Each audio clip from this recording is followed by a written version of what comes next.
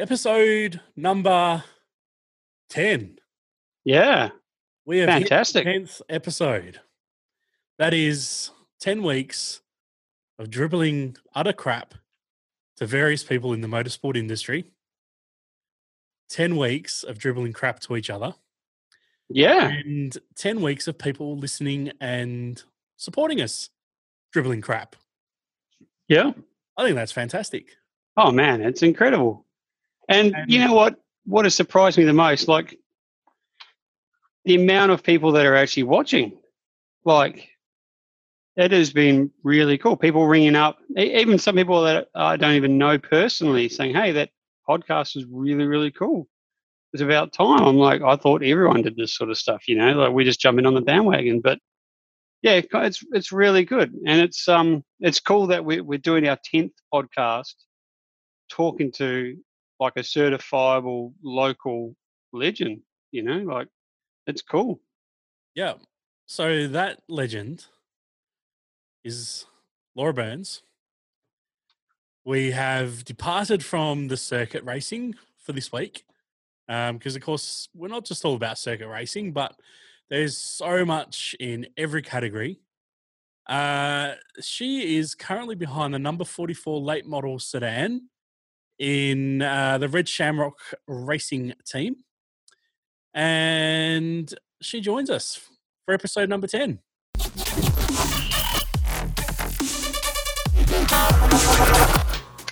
So joining us is Laura Burns. How you doing tonight? Really well, thank you. I've been waiting a while to come on here, so thank you for having me. That's fine. Look, 10 episodes in and, special episode number 10, so probably the perfect guest to have on board. Now, I did a bit of a quick introduction. You are driving a late model sedan at the moment, when racing resumes. Yeah.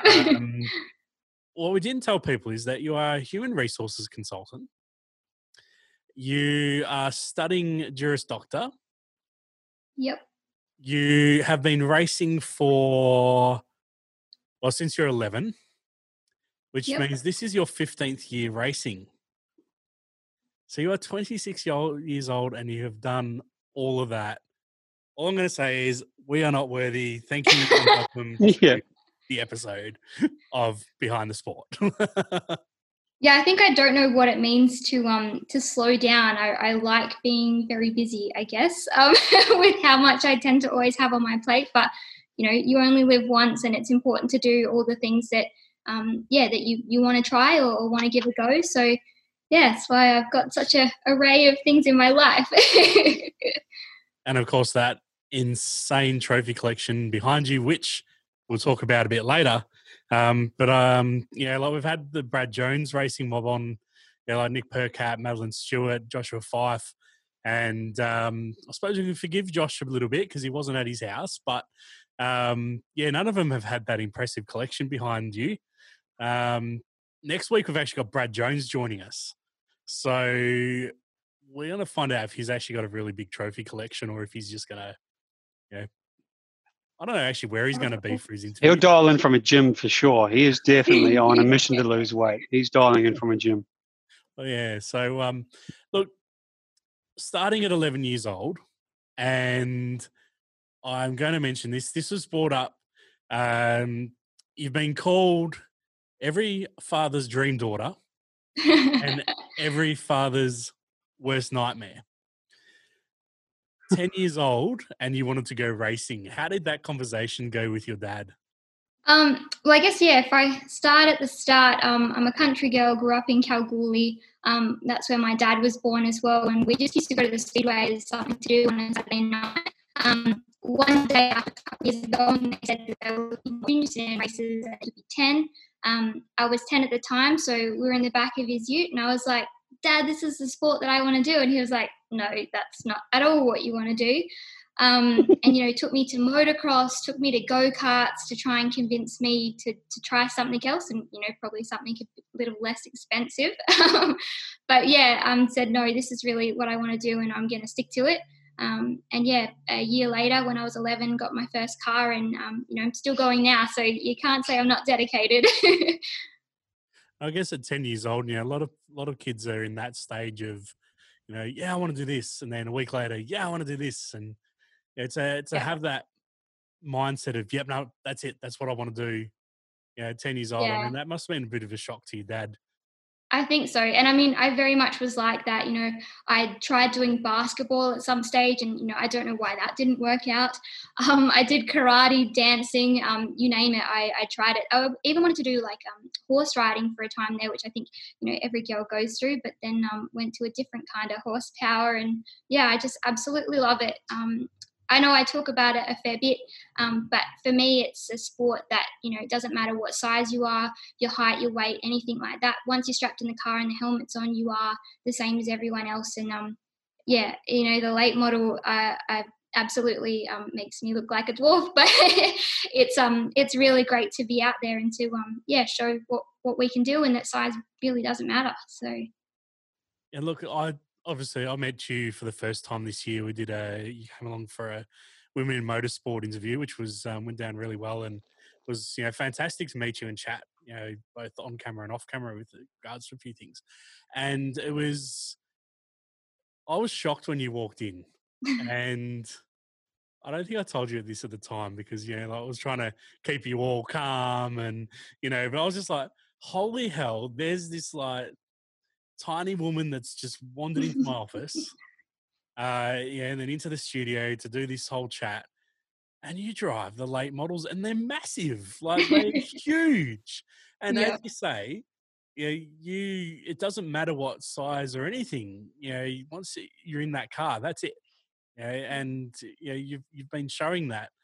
You've got some of your highlights, I guess, would be in your WA state title in 2017, ninth overall, 2016 national title, first woman, I believe.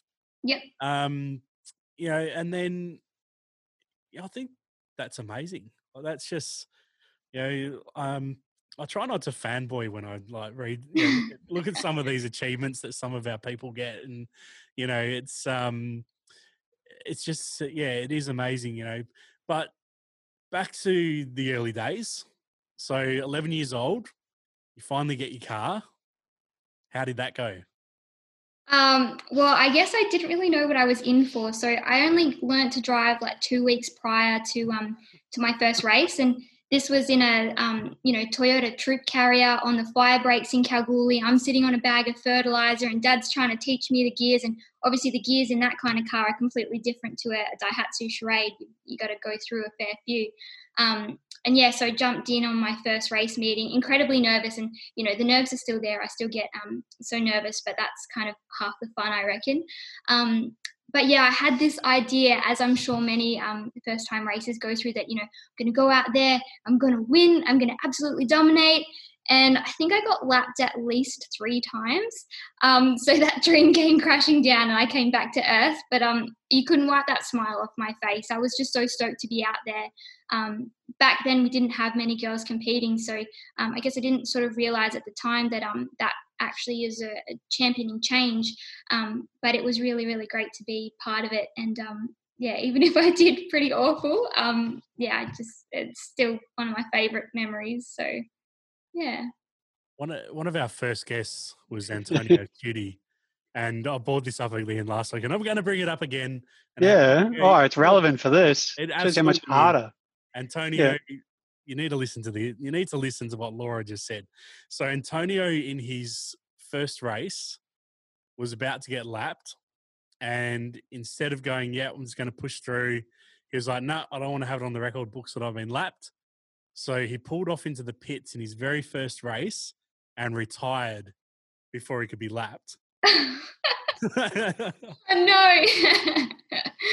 Now, hearing that, you got lapped 3 times. What kept you out on the track? You have to start somewhere. And that's also what I'm keeping in my mind with late models. You have to start somewhere. So if you're not getting those laps, if you're not learning from as the cars are passing you to, follow their line or follow what they're doing in corners, you're not going to learn. Getting lapped, you're still learning. You're still perfecting your craft. And definitely taking that into the late models because I'm getting laps now. But yeah, it's humbling, I think, as well, coming from proddies into these such fast cars now. But yeah, I'm just very excited, and it's funny to see where I've come from to where I am now. So Yeah. So where after your first outing, and you obviously came back down to earth, what did you do next to start getting more experience and to stop being lapped? For us, so because I started when I was in year 6, I only did a couple years in Cal before moving for high school. So with that, it then allowed me to race at other tracks. We didn't travel much when I lived in Cal. So when we moved to Perth, we started going to Kellerberrin, to Ellenbrook. We started doing the state titles. And I mean, my first title was down in Margaret River. And I remember watching people like Travis Castagna and just they were idols for me. But they were super fast as well. And so I was able to see that actually I've got a lot of work to do if I want to be any good. It was just keep doing those laps. And if it meant I got lapped, it meant I got lapped. But at least then I could see what those front cars were doing. And through that, I graduated from the lower juniors to the higher juniors, got to go over to New Zealand to race as well. So that was really good as captain of Team Australia. We didn't win. But where did you race in New Zealand? With the mini stocks. So they're totally different. I mean, the gear sticks between your legs and you're trying to maneuver, and they've got the stop starts. So you're not doing a rolling lap. You're going as soon as that light's green, which is really different as well, but really good experience. And all of that was I guess motivation to keep going and keep improving and learning from the people that are getting faster laps than me. I'm still keen to beat them. So some of the Brad Jones races that we've had on, they've obviously got a team, and they've been able to bounce. Like say for instance, Madeline coming up, she's been able to bounce off people like Nick Percat and learn what goes on with with the bigger models and the like the next step up in this series, from like the Super 2s to supercars and that. For you, did you have any opportunity to sit with other drivers or other teams and maybe have them go through your data and help you out a bit, or was it purely just yourself, your dad, and whoever was involved with your team helping you to improve? If I'm honest, it probably mostly has just been Dad and I. So that is our team. That's Red Shamrock Racing. I probably should have taken more advantage of opportunities that I had to work with other teams. But that's sort of, whenever we've needed help, we've asked for it, and we've always had really good relationships with the other drivers and the other teams to be able to find out what we need to know.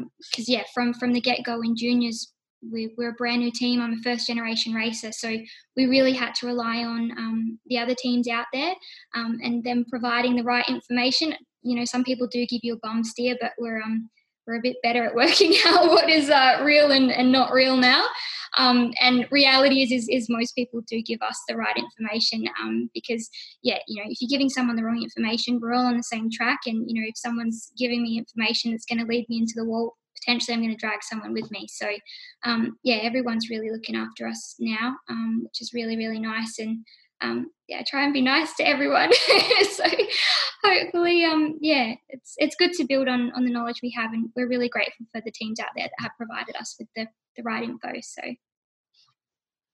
in terms of being the first generation racer, a lot of in Speedway, there's a lot of history with certain families. It's across racing and motorsport in general. Have you found it a little bit different in terms of people coming up and saying, "Oh, was your grandfather a racer?" And then it's like, "No, I'm the first." Is that sort of been something that's been discussed a lot, or is that just everyone just really doesn't care and it's like, "Yeah, cool, we've got a brand new racing family"? Yeah, I think a lot of people think my dad used to race. He had a go a couple years back with me. He did beat me. But he hasn't raced. And I think, it can be I guess, surprising that, I've just jumped into the sport of my own accord and my own determination. And that's why I've stuck with it. But I think that's really unique and part of my story. And I really hope that, for other young girls out there or young boys as well that, might be sitting in the sidelines watching Speedway, that, you don't have to be from a racing family. Anyone can jump in. But I know in juniors, it was something that I struggled with in the early days because obviously, you've got quite long-standing families that have all that information, and they hit the track and they've already won the championship kind of thing. They're really, really good, and not coming with that kind of knowledge was a bit hard, and I kind of struggled for if I was worthy to keep racing. I'm an only child as well, so I don't have siblings that have potentially gone in it, but I think it's all really good, and I don't feel like I'm not worthy to be racing now. I feel like I've earned my place and worked really hard to get where I am. So what have been in the last 15 years a couple of your real highlights in your racing? I think probably jumping into Proddies, my first few years in there were really amazing. I took a bit of time off after juniors before jumping into Proddies. I wasn't sure if I wanted to continue racing straight out of high school, so it was good to have a little break. But within my first year, I became, or in my rookie season in Proddies, I became the track championship at the Motorplex, or champion, sorry, at the Motorplex. The first female to do so, and the second in Motorplex history books, following Veronica McCann. So it's awesome to be racing with her in that regards too. But through the Proddies, it was kind of a snowball effect. So I got scholarships through my university, scholarships through Lane Beachley Foundation. I got some really good marketing partners in Australia-wide. So all of that kind of had this spiral effect and really kept me determined, and I got some really good results in that time. So that was probably my highlight, just that your success kind of builds on each other, and I'm really hoping to get into that momentum again. So, yeah. 2015 Albany State title. Oh, no. I don't like to bring up a lot of the bad side of motorsport, but it's still part of the history, part of your history. Yeah. Tell us about that. So that was sort of the positive snowball that I was talking about. That was sort of the end of that snowball. Everything was kind of leading up to that title, and I really, really thought I had a chance. I was at like the peak of my fitness for that. The car was top of its game. But we struggled straight from leaving Perth. We lost a wheel on our trailer on the way there. Then in the practice sessions, we had some trouble. Had some trouble in one of my heats, and we missed one heat, made it out for the last one. Said to Dad, though, do we just want to call it quits for the night, because we really, really pushed ourselves, but we're like, no, we'll get out there. Got out there, and this is when I used to love running the high line. It was always one of my strengths to be able to do that, and used to pave my own line out there. But then I got fenced. And I was devastated, and I don't want to cry.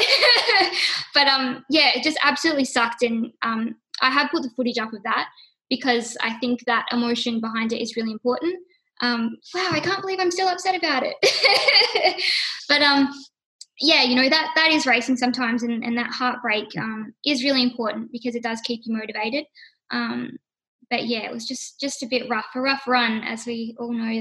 That's racing sometimes, but we still rebuilt from that, and still had quite a few good runs following in titles as well. It wasn't the end of it all, and I don't give up. I mean, look, 2016 was when you first woman in the national titles. So to go from, I guess, such a low point to such a high point. Yeah. Obviously, I mean, in the time following that, were you? I was like, that's it, like, want to stop, or was it like, you know what? It sucks. It happens. I want to get back out there, and like, it wasn't my fault, but let's just get better again and come back next year stronger. That's it. For me, the biggest thing is knowing the cause of an accident so it doesn't happen again. So with something like that, I'm a bit of a perfectionist, so I have overanalyzed the situation. But yeah, I know what to do differently next time and things like that. So it hasn't been a deterrent. And yeah, my results following that speak for that as well. Even, the last title I did in Prodies, I think was 2018 up in Broome. That's the best result I've ever had in a title. So yeah, didn't want to give up. And any setback I have, it always is just more motivation, really. It sucks when things don't go to plan, but that's life and that's racing. And yeah, you can either, curl up in a ball and cry in your room, or you can get back out there, work on the race car, build a better engine, get better gear. Yeah, it's your choice. So. And it's amazing that you say that, because I think every guest we've had so far has had something like that happen to them, whether it's been, shunted into a wall and flipped on their side and, chassis broken in that. Like, there's been some amazing accidents, and every single driver has almost the next day jumped back in some form of motorsport and gone racing again. And that just shows, I guess, the determination and I guess mental strength on that side of things that a lot of motorsport competitors have, that I think a lot of people wouldn't realize that's there. Personally, last year I had an accident in Malaysia, ended up upside down in a taxi on freeway, and it was quite terrifying. And I still have a lot of issues being a passenger in a car, never mind doing what I did yesterday, which was to jump in a Tesla and be thrown around the driver development course out near the airport with, just insane. And I think I did 3 laps and I tapped out. So I was pretty happy. But I was just like, you guys are just amazing that you can just go, yep, it's happened. I'm going to grow from it and jump back in that car and off you go again. And that's pretty damn cool. Well, I say with rollovers, the best thing you can do, like in motorsport, is to fix it up and go out in the next heat. And I know we've done that a couple of times, like pending everything's okay and you're not injured, obviously. But yeah, it's all part of it. Yep. Yeah, that's one thing about Speedway that blows me away compared to circuit, the wrecks that you have and how quick people turn stuff around on the night, let alone to drive out to a country track the next weekend. Yeah. Man, it's incredible. It really is. Yeah, don't underestimate duct tape and cable ties. Yeah. Oh, and just determination and skill, yeah, grit, whatever you want to call it. So, beginning of this year, everyone was all full steam ahead, and I think Motorplex only had a few rounds left to go. But how has the interruption affected you guys with, preparation for, say, the coming season, uncertainty about when racing will happen again? Like, how have you guys been dealing with that? Yeah, I think the hardest bit for us is that we just wanted to do a couple of the Pro Series rounds to see how the car was, and then do the whole development series, which is Kellerberrin and Ellenbrook. But yeah, with COVID, that's kind of chucked all that out the window, and that was going to be the key learning time for me. Twofold. It's great because we've been able to spend a bit more time with the car, taking it apart, realizing, what needs work, what doesn't, which is in pieces at the moment, and I need to put it back together this weekend. No pressure. But the flip of that is, without having the full development rounds, is I'm going to be back in the Pro Series, which I'm going to be a bit nervous for, but, there's still half a year before that hits. So, yeah, it's just learning time, but again, you have to start somewhere. So I'm just excited to be back on the track in any way, shape or form, as I think we all are. So yeah, look, I mean, I'm not obviously a racer, but I'm thoroughly looking forward to, that smell of motorsport, which I didn't get yesterday, but with the electric car. There was just no smell of Of motor. course, yeah. No, you got chip oil. There was chip oil though, because they do run off. They charge this car, so it's really cool. There's going to have a big feature out soon, but it's basically they have a diesel generator that's been repurposed to run off veggie oil, and the veggie oil then charges a Hyundai Kona. And in the back of the Hyundai Kona, they've actually got a charging station, which they then plug into their tarmac rally car, to recharge the tarmac rally car. So the only smell you get out of this whole thing is fish and chip oil being burnt. It's like, this is really tasty. So, but it's not the same. It's not as enjoyable as the motorsport smell. But Now, give me a hot oily engine and some burnt glycol any day. yeah. So now behind you, you have a simulator. What have you been doing on that simulator? Like, what sort of racing have you been doing? I have been trying very hard to be good at sim racing, and I am yet to get there. Oh man, have you been doing dirt track stuff or? Yeah, so It's hard. mostly Eldora and with the late model, and I've heard that late models are one of the hardest things to do on They're sim. impossible.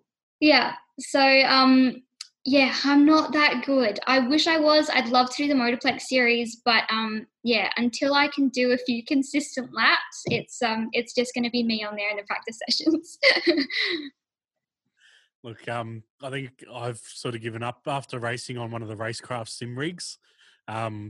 Yeah, suddenly in my rig at home, just going. It just doesn't make sense, though, that it's harder than a real race car. Like, Oh man, it is, and it gets addictive. And I really I've been doing a lot of the oval stuff on mine, and I still can't master a sprint car on it, and it just cheeses me off because it is so difficult. Even the Legends, man. I don't know if you've tried the Legends on no. the Dirt Legends. Oh man, they're incredible little cars. Yeah. I think it just proves if I lived in the States, I would. My wife would hate it because I'd probably be in a caravan at a dirt track getting annoyed because I can't master these little cars that they have. They have so many different series. But there's some good sim guys out there, especially locally in the series at the Motorplex. You got what's his name, Kieran from the Speed Cars. He's a ripper on the sim as well as in the speed car. Like, yeah, it must be just that once it clicks, it must get all right. But yeah, I just get a bit too overzealous and fence myself every single time. Just wrecks. Now, speaking of the United States, an interview with you many years ago had that as one of your goals, was to end up over at the United States. Is that still a goal for you? It certainly is, yeah. I'd love to be able to crew for a team to start with, to learn more about the late models. I guess, yeah, my dream was like a 3-step process. So number one was getting the late model. So I am one step in. But yeah, I'd like to crew initially to understand, more about how it all works and what to adjust when things aren't going to plan. And then, yeah, I'd love, once I'm a bit more consistent and have that power behind me, I'd love to go race over there. I feel like I'm getting a bit older, but I'm not as old as many other people racing. So I think there's still time. It's still on the list. So, yeah. And Speedway is one of those sports as well. You look at the age of some of the pro drivers, like there's some real rippers that are very young. But compared to, say, Formula cars, some of the circuit type events, the GT3s, etc., a lot of the drivers in Speedway, as long as you're race fit and you've got that muscle memory connection to brain reaction, whatever, their age is no limit. You know, look at Mad Men and the sprint cars. You look some of the late model drivers that come over from the States for our series here. You're not talking about 20-year-olds dominating. Yeah. You know. It is, yeah. And I mean, you even look here in Perth at sort of the age of our consistent podium getters, and yeah, it's not people my age. It's older. So yeah, I've got a lot to learn from them. And yeah, I guess all of us younger people do. So yeah. So you definitely got time on your side there. Yeah. Now, when you're not being human resources consultant, when you're not studying, when you're not racing and tinkering on the car, what do you get up to? Do you have any spare time? Sleep. Yeah, sleep. Well, I guess I've actually sort of now fun fact, but delved into singing a bit more. So, and I'm not going to demonstrate. But yeah, in my spare time, yeah, I sing. I used to play piano, but I don't have a piano where I live now. Or I sew. So I yeah got my sewing machine set up. So I do little crafty things too. So I'm going Oh, to give out a little secret is that I've actually looked at your Instagram profile and I have Um, seen some of your singing. So if anyone wants to check out Laura's singing, make sure you go across to her Instagram profile. Um, I know what we can campaign for now. Laura to do the national anthem at the Plex before the race, and then jump in the car and rip it. yeah, that'd be awesome. I mean, that'd be a pretty cool video, but I'm not that brave yet. Not in front of audiences. Oh no, you better knock it out of the park. But what if we just like put a big mobile phone cutout in front of you and just hold it up, and then you can just sing to that and ignore everyone else that's in the You know, my area. work. Um, okay.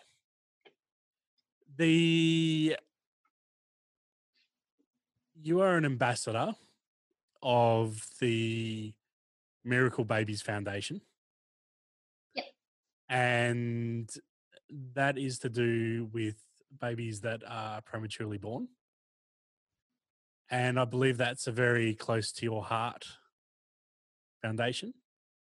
Yeah, so Miracle Babies is Australia's leading foundation supporting sick and prem newborns. I was born 9 weeks premature. The foundation didn't exist when I was born. But I wanted to be involved in something that I could use my height positively for, because I do get questions of, why are you so little? And yeah, it's because I'm prem. And yeah, being able to direct people to somewhere that has information, and also to help other prem babies that might not have had the same opportunities that I had, to help them and their families. So they have like support networks. It's called Nurture Group. So other prem babies can all play together, but also the parents can come together and they've got that support. So I've been to a couple of them just as a guest and to see how they work, and to meet the families involved. And it's been really, really lovely. And it's nice knowing that support is out there now, because it wasn't when I was a baby, and I know it would have helped my family a lot. So. And I think it's great. A lot of the various people we've interviewed have their own little Yeah, that they're involved with outside of motorsport, and it's not necessarily just a motorsport related charity. You've got April Welsh, who's heavily involved with type 1 diabetes and various groups and charity groups around there. Nick Percat was the Black Dog Foundation. I hope I called it the right one. And there's just so many, motorsport people that back these other, these foundations and these charity organizations.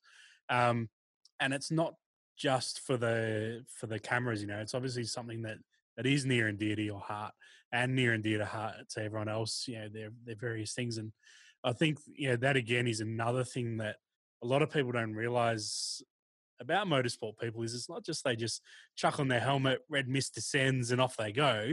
There's actually, they're actually pretty cool people. And that's but they're 10 episodes in, and that's I'm loving learning all these cool little things about people. yeah, yeah. Yeah.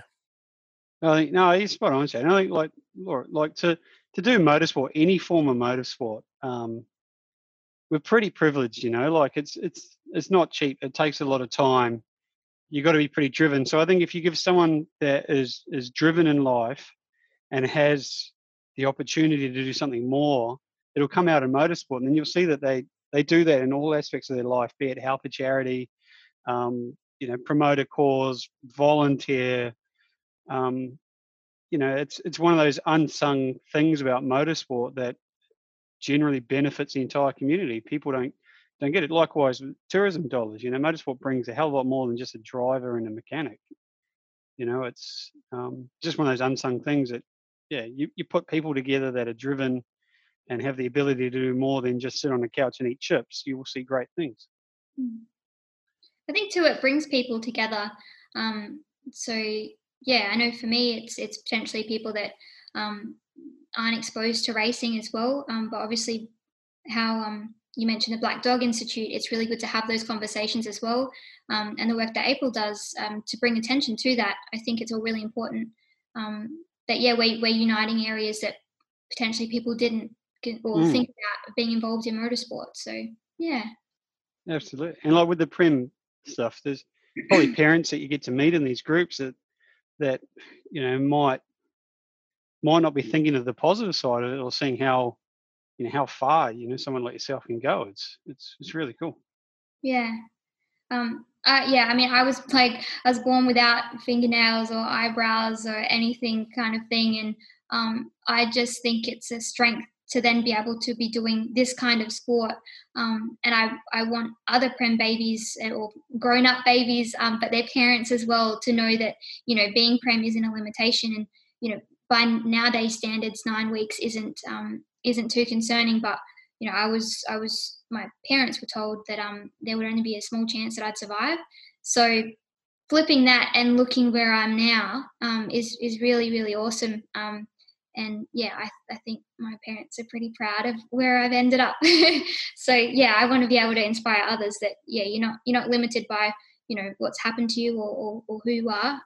You can do anything. The If you weren't racing, what do you think you'd be doing? I've never thought about that. Um, I don't know. Maybe I would have stuck with my legal studies a bit earlier. So potentially I'd be a lawyer, and that would be my whole life. I won't lie though. There was a couple of years ago. I was in different circumstances, and I did try and distinguish myself out of racing. So I stopped racing a fair bit. I was only doing maybe one or two meetings a year because I really wanted to separate who I was and racing. But Hmm. I've full What a 360 chance. and back in racing's my whole life. It just once you have something that you love, it's really difficult to turn away from it. And I've realized as well, having started, I guess my journey really started when I was probably born, really, because I've been around other forms of motorsport since forever. I had my first motorbike at 5, going to Speedway then, thinking that this is what I wanted to do at 10, getting a car at 11, and haven't really stopped. So yeah, I can't pick what I do because yeah, this is it now. You're stuck with me. Hmm. I'm stuck racing. Oh, it's worse than drugs, man. Motorsport is a hell of a disease. Yeah. Like you can't. Yeah, it's such a shame it's legal because it's yeah. You can't stop. Like I had when I was working on rigs overseas and flying around the world chasing all those adventures. Um, yeah, it's no. I was a miserable human being being away from it. So you can't. Yeah, you can't get away from it, man. You get stuck in your brain. I think it's that adrenaline as well. Yeah, like as you're waiting to get out on the dummy grid, I get quite nervous, but I love it. Like I love the feeling of the adrenaline going through me, not knowing what's going to happen. And yeah, you kind of don't really get that reading emails and stuff like No, that. So yeah, no. I'm back in motorsport with the biggest machine I could find. So Yeah. No, you don't get that from golf, Andrew Stevens. Um, Circuit races all have their ultimate teammates and partners that they'd love to be involved with in motorsport. For me, looking at I guess Speedway, I would think it's more of a solo driver Yeah, type you do get environment. teams.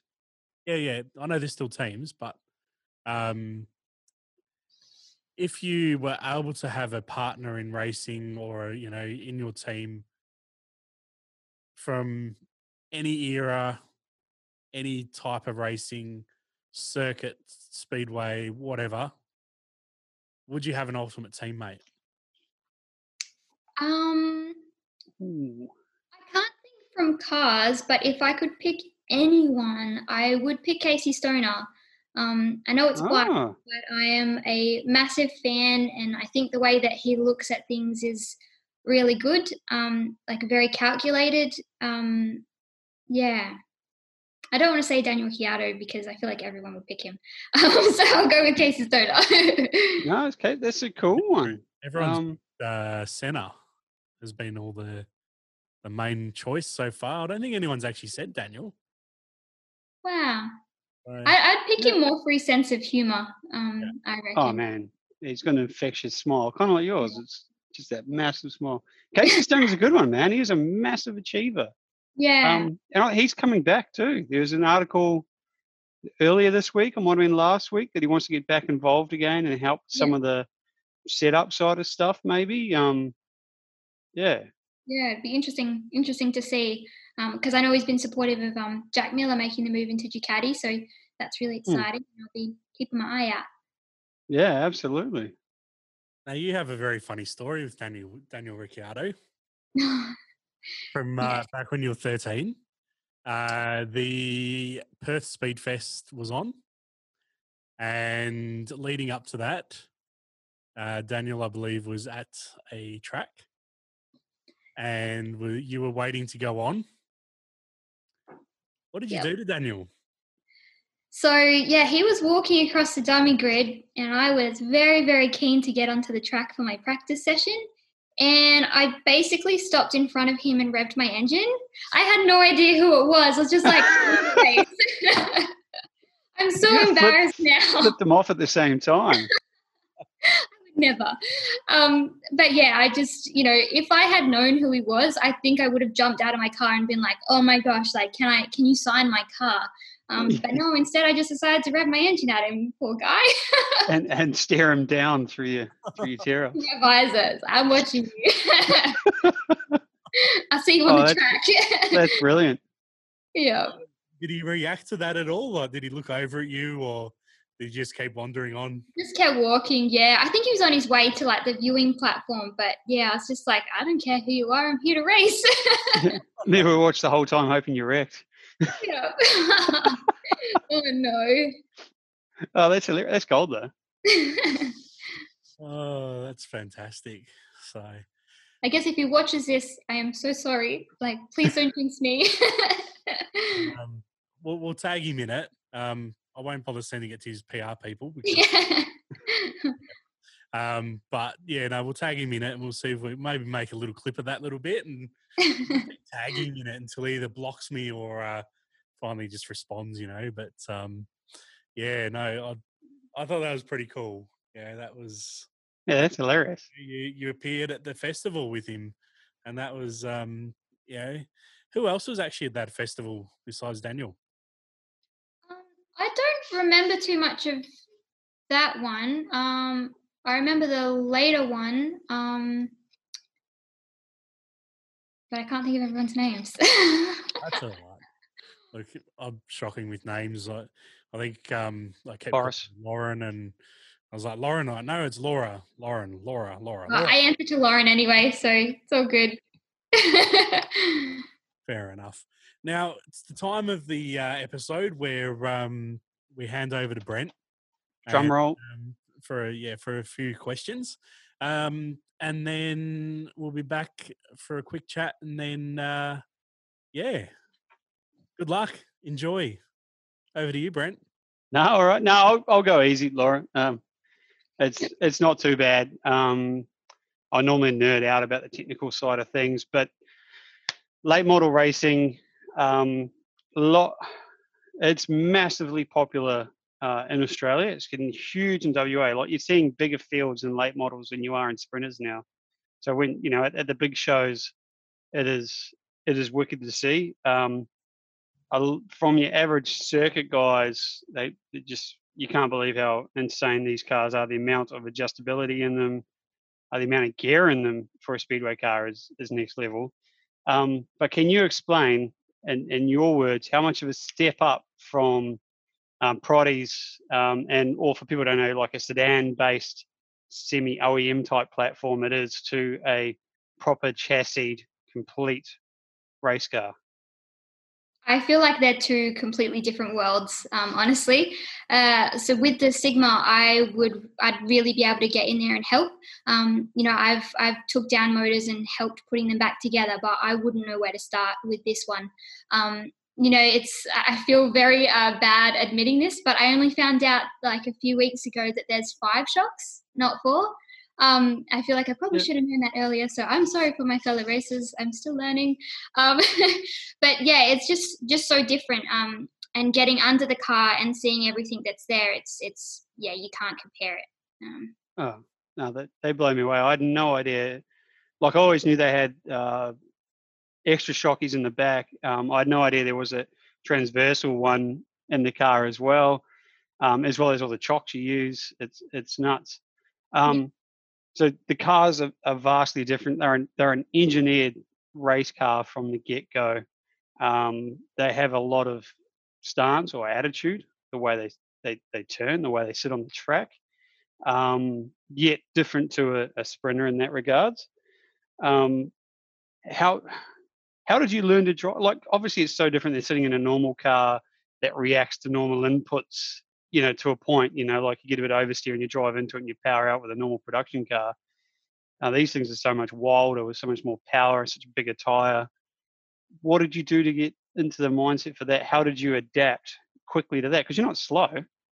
You're not running around the inside line just keeping out of the way. You're giving it a crack. Yeah, I think but probably what has helped a lot is my first run in the late model. I actually didn't have brakes, so that's enabled me to think more about throttle control. And saying that, I feel like every single time I've changed divisions, I've had some sort of issue with brakes or the clutch.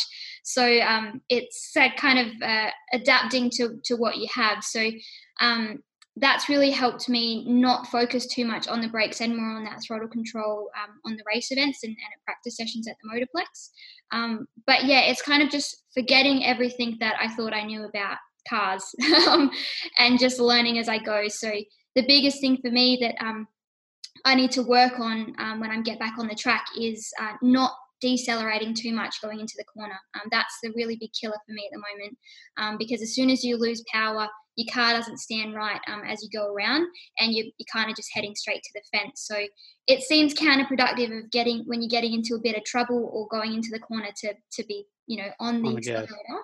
But that's what you need to do. And I started doing it really well in the last practice session that I did. So I'm excited to build on that, because I didn't get to have a full run at the last Motorplex because we rained out. But yeah, it's I won't lie, I am really happy with how I am picking it up. But it's just then remaining consistent and keeping those laps up there and learning from the faster guys as they head around me. But yeah, it's really, really good. Very different.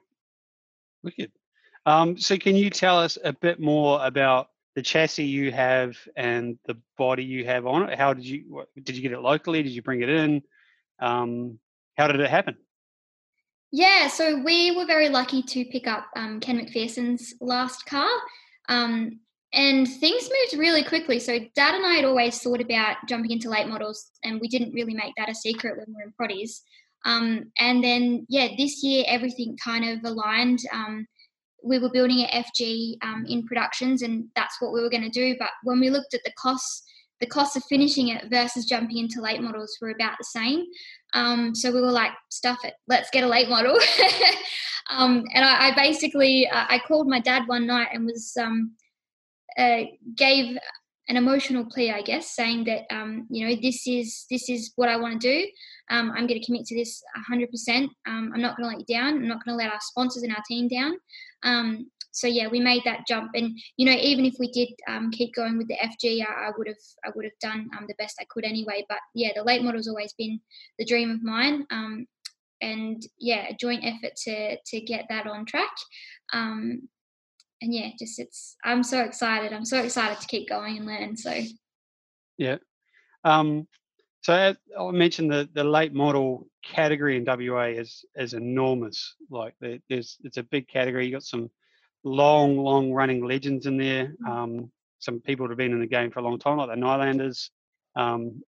He's doing some really good stuff at the moment. for the category. Everyone in there's hustling pretty hard.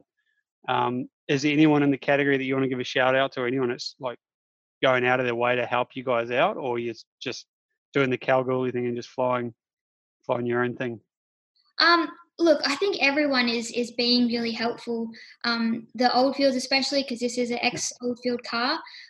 So they've been great. Nudge has been great as well. Even he keeps me in line. Yeah, even like Veronica's given me some good tips about, keeping my strength up and that. Holmes, he's got a practice on for us, so that's great that he's letting me have a go too. But I mean, pretty much everyone has been really, really great towards me, and I appreciate that so much. Not only for being new blood in the sport, but also without having that friendly atmosphere and us all helping each other out, the sport isn't going to grow. So yeah, it's just really good to be involved, and I hope that I can do everyone proud. Oh no, definitely doing that. So the one thing that I wasn't 100% aware of, and then now, and I learned it from you about the sealed engines. So late models, I always understood had the big blocks in them, and they had bigger donks in the sprinters. They had different controls in place, but there's also the crate engine guys, and you guys obviously have one of the sealed crate engines based on a bigger capacity LS. How does it's more cost effective, obviously.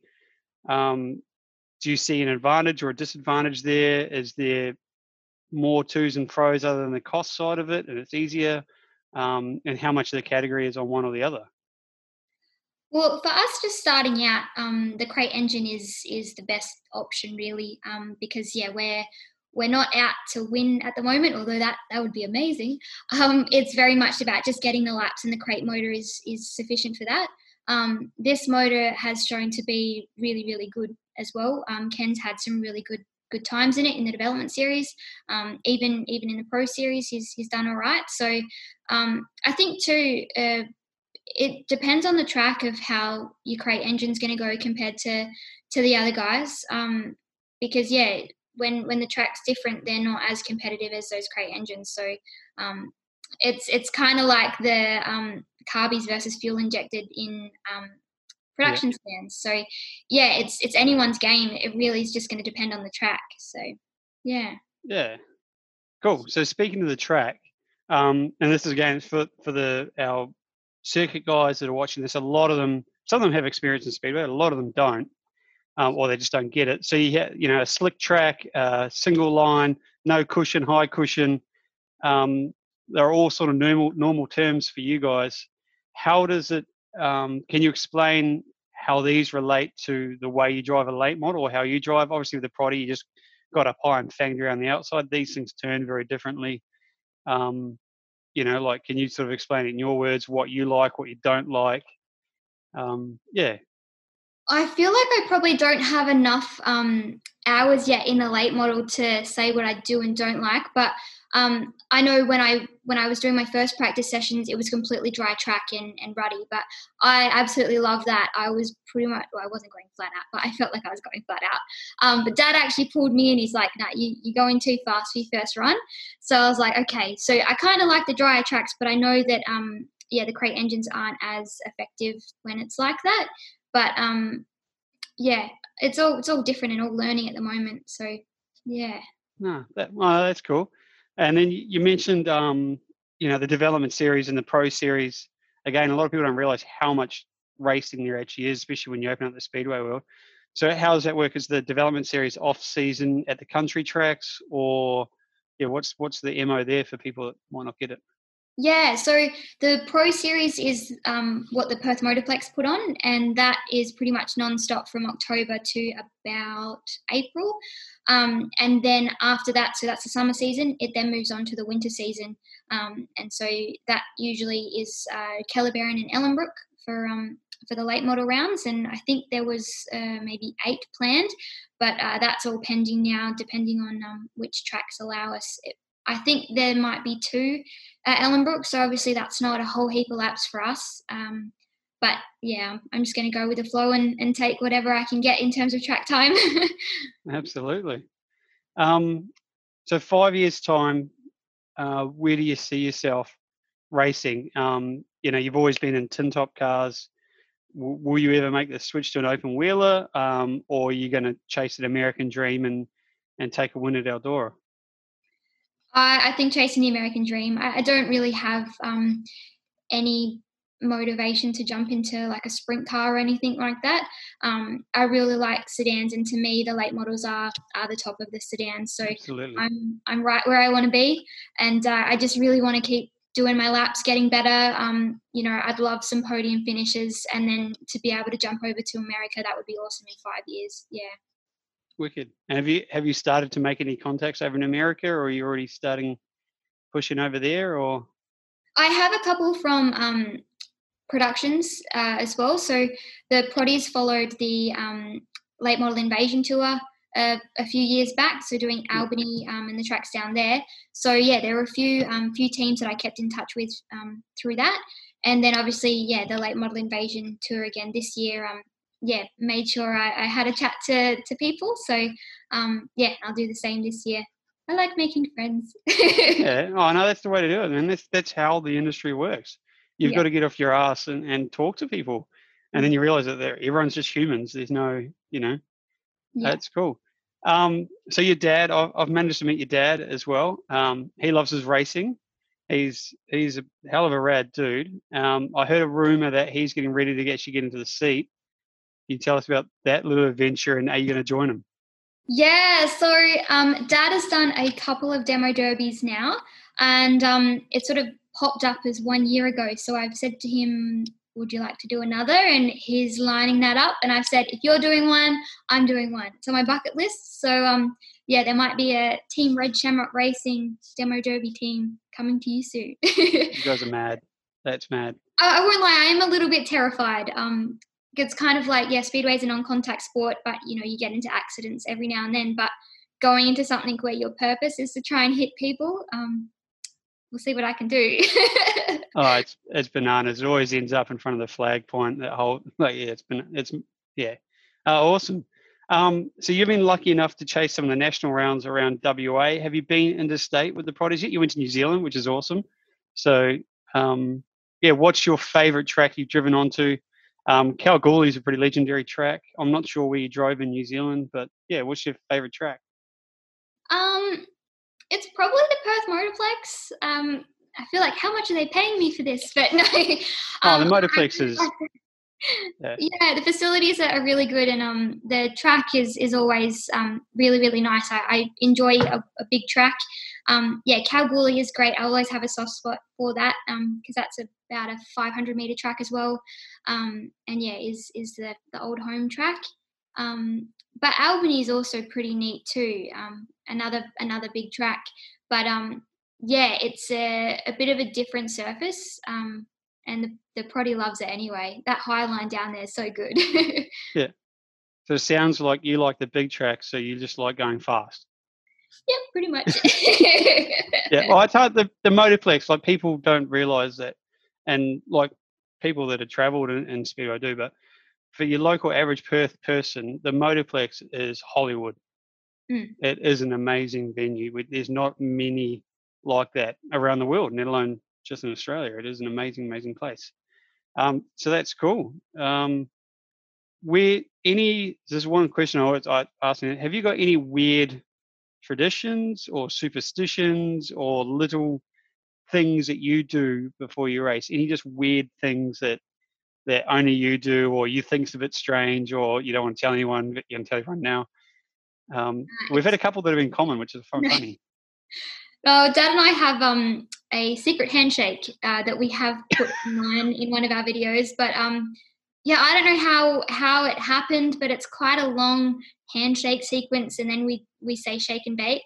Obviously from Talladega Nights, the best movie in existence. Yeah.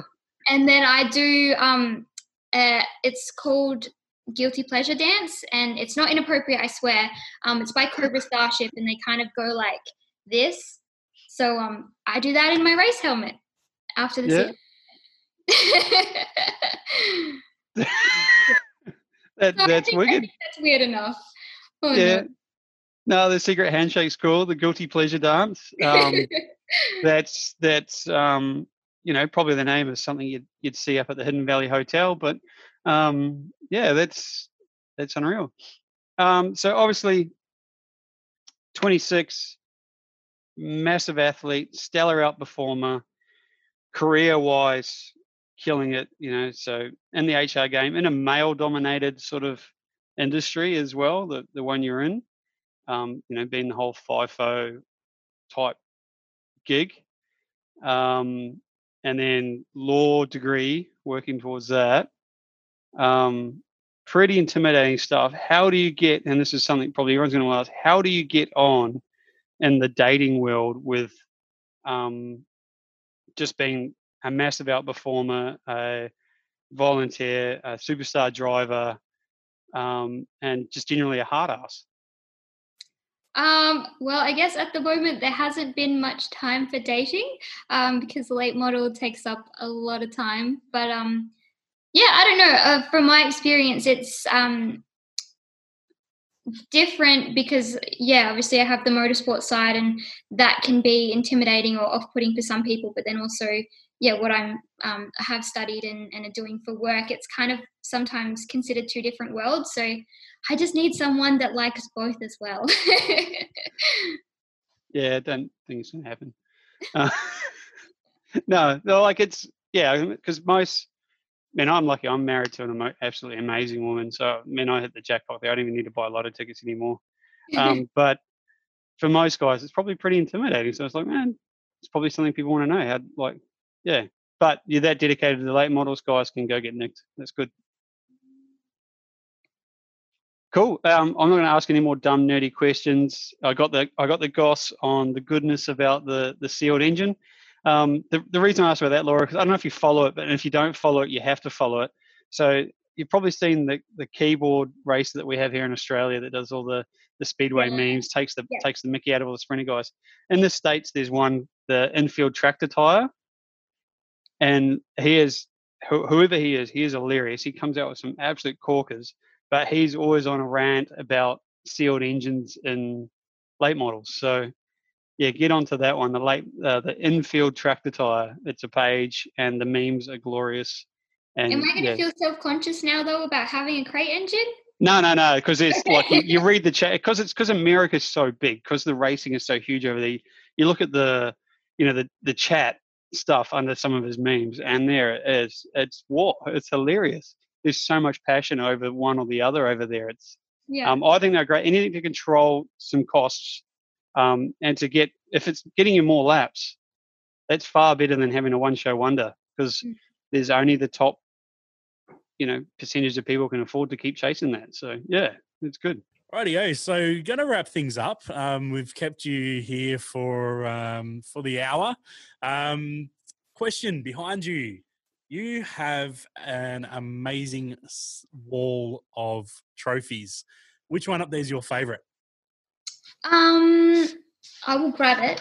Yep. It is this one. I don't know if you can read it, but it's the Kalgoorlie Open Club Championship first place. So this was in juniors. So for me, this is like the highlight of my racing career because it was the number one thing you could win in Kalgoorlie. So we didn't think we were going to win it. We had a few car issues, but ended up doing a high line, just went around the outside, made my own line, and ended up scoring the win. So I think it's those unexpected wins as well are always the best. So my name's on a plaque up there, and that will be my my contribution to Kalgoorlie Speedway. Fantastic. Now, for anyone that hasn't seen it, Laura was involved in this year's Women in Motorsport feature that I did up and was on Drive Tribe and a few other things. It'll be one of these sides. I'll put a link up, whichever one it ends up on. Make sure you go check it out. Check out all the women that were involved with that, and of course Laura's chat as well. Thank you very much for coming on. It's been a fantastic pleasure to have you join us for the 10th episode. Before you go, is there anyone at all that you just love to give a little hello to or whatever? Insert sponsor. Yeah. Well, my dad. Hey, Dad. But no, definitely my marketing partners. Without them, we wouldn't be able to have Red Remote Racing, and we wouldn't have been able to make the move into late models. So Callcott and Downey Engineering Services, who've been with us since day one, pretty much. Thank you, guys. Thanks for keeping the late model safe as well. Also, thank you to Wilshire Engineering. They, again, have been with us for a really long time, and we really appreciate that. Fuchs Lubricants, we just got a special delivery from them, so that is our weekend plans. But, yeah, they're absolutely amazing with all the different oils that we get from them. Also, eFire and Safety, with a last name like Burns, you definitely need the right fire equipment. So thank you to them, and also Regent Pearls, who are based up in Broome. Thanks for coming on board this season and supporting us with great pearls. So and thanks for having me. Thank you to you guys. No, that's good. No, we're stoked to have you, man. Yeah. So people like yourself racing and, putting so many hours and so much money into it, and it just gives us a good chance to dribble some crap and, talk about motorsport, which we love, and to talk to the lovely people involved with it like yourself. And, thank you very much for joining us. Hopefully racing for you guys will resume October, I think, is it? I'm not sure. I think we might get a couple of runs at Ellenbrook. And sorry. So, yeah, maybe next month. Fingers crossed. Fantastic. Well, keep an eye on that. And, yeah, episode 11 next week. Brad Jones joining us. So, hopefully. Yeah, let's just get Laura back. I'll be a new host. No. Yeah, here we go. Oh, there's something there. So thank you, everyone. Make sure you jump on. We are on iTunes, Spotify, iHeartRadio, YouTube, Facebook, and, of course, the website, behindthesportpodcast.com. Some big things coming to that. Also, the MNDI Sim Racing event coming up. Make sure you check that out as well. We're out. Catch you later. Peace.